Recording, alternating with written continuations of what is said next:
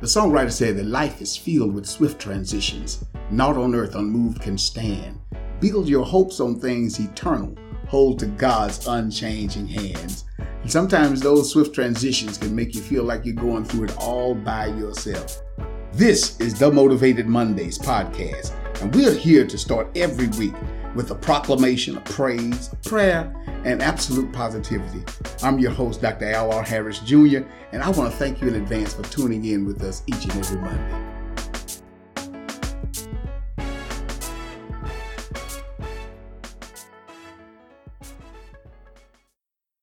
Guys, I had the blessed privilege of attending an HBCU, Grambling State University.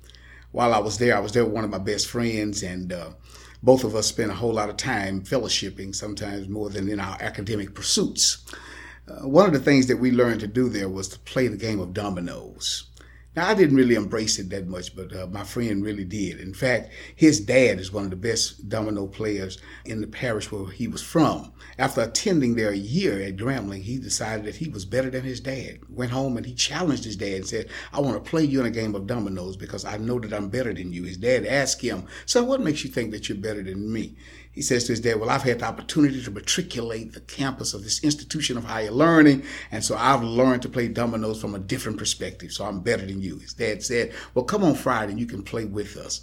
Of course, he joined his dad and his cronies on Friday, and his dad even gave him the privilege of washing the bones. And there he washed the bones, and they began to draw their hand. And after everybody had drawn their hand, my friend looked at his dominoes and did something that shocked the rest of the players. He put it back and began to shove his dominoes back to the pile. When his dad saw him doing it, he threw his arm up and asked him, son, what are you doing? He says, well, Dad, where I'm from, when you draw 4 doubles, you're able to put your dominoes back and draw another hand. His dad looked at him and said, well, son, where I'm from, when you draw a hand, that's the hand that you have to play with it and win with it. Guys, that's what I want to talk to you about, winning with the hand that life has dealt you. Every now and then, all of us fall into situations and circumstances where we feel like we've been dealt a hand, that life has dealt us something that we don't feel like we can win with that hand. And yet life doesn't afford us the privilege of being able to put the hand back. But we've not only got to play with that hand, but we've got to win with the hand that life has dealt us. In the Bible, in 2 Corinthians chapter number 12, beginning at verses number 7 through 10, there's a very interesting story where the Apostle Paul finds himself, like most of us, with a hand that he really didn't like.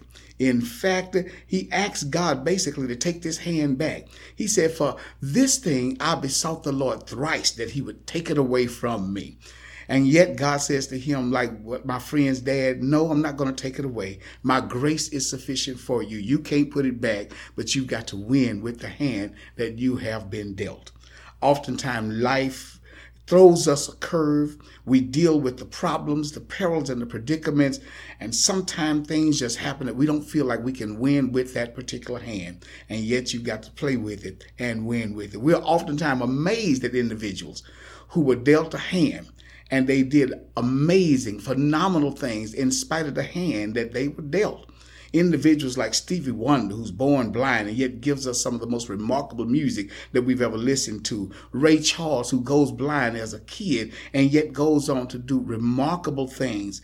Individuals that we've looked at and we've seen them suffer through handicaps and things, and yet they go on to do great things in spite of the hand that life had dealt them. I had a conversation with the wise old Apostle Paul, this tent maker from Tarsus and this gospel globetrotter, and he gave me some points that I need to share with you today as to how you're going to win with the hand that life has dealt you. The first reason why he was able to do it because he discovered the designated purpose for his pain. He discovered the designated purpose for his pain. Oftentimes we find ourselves and we go through things in life and the pain is so traumatic that we become angry with God. We're angry with everybody else. But what we fail to understand is that sometimes there is a designated purpose for the pain that you're going through. You have to read verses 1 through 6 in order to understand this, because Paul says, I was given a glimpse at things that's not even lawful for me to come back here on earth and talk about. And then he moves into verse 7 and said, because of these things that was given to me, a thorn in the flesh, a messenger of Satan to buffet me. In essence, he understood that I might not get beyond myself, that I might not stick my nose so high up in the clouds that if it rained, I'd drown. He said, God tempered me, and God says to me, listen, I'm going to give you something else that will bring about some level of balance in your life. And so he begins to understand the designated purpose for his pain. You're not going through anything alone. And the only way that you're ever going to be able to know the kind of God that you serve is when you go through some things in your life and discover that everything that I went through, there was a purpose for it. So he said, I understood it because there's a designated purpose for my pain. But why else was he able to win with the hand that life gave him? Not only did he discover the designated purpose for his pain, but then he developed the discipline of prayer. Yeah, he said, for this thing I besought the Lord thrice. Doesn't really mean that he prayed 3 times, but that's Hebrew colloquialism. What he's saying is that I prayed for real. I wasn't just getting down saying my prayers, but I was actually praying my prayers. And can I tell you that anything that pushes you to pray is a great thing. Anything that helps you to develop the discipline of praying is a great thing. The George Barna Research Group discovered that the average Christian prays less than 15 minutes a week. The old church used to remind us that if you got much prayer, you got much power. If you got little prayer, you got little power. And if you got no prayer, you've got no power. And so therefore, Paul says the reason why I was able to win with the hand that life gave me is because I developed the discipline of prayer. There's a third thing he says, though. He says the third thing I did is that I discerned God's divine presence.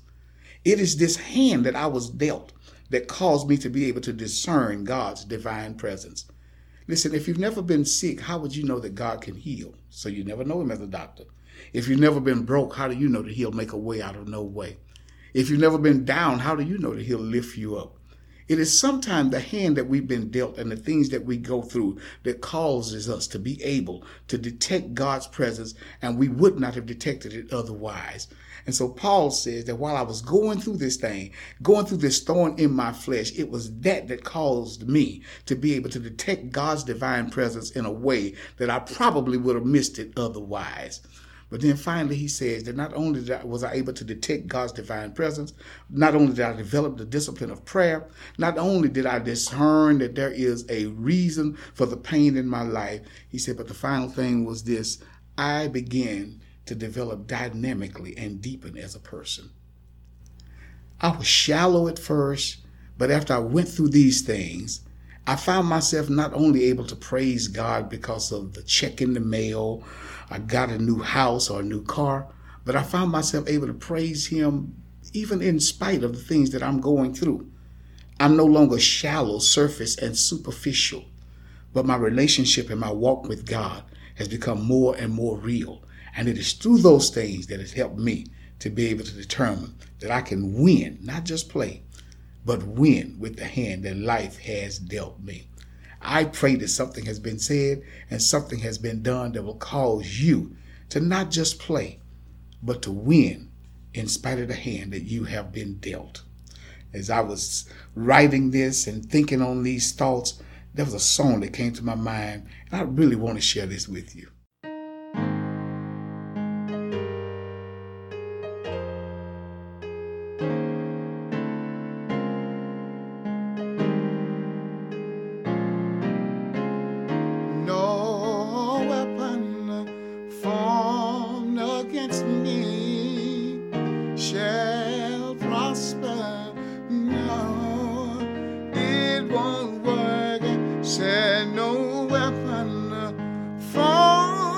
Against me shall prosper.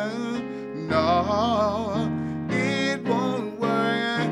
I know that God will do what he said he's gonna do. He will stand by his word.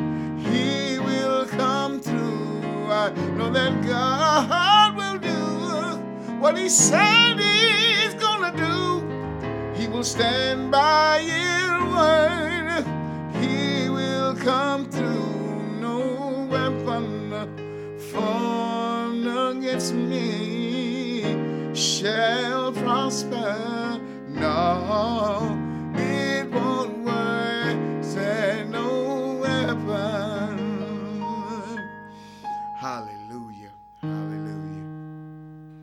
Well, praise the Lord. Would you join me in a word of prayer? Father God, we thank you and we give you praise and glory, thanksgiving and adoration for this word. God, I pray, Lord, right now that as somebody goes throughout this week, Father God, that these principles and precepts will be brought back to their memory, Father God, and they will know that they can not only just play, but they can win with the hand that life has dealt them.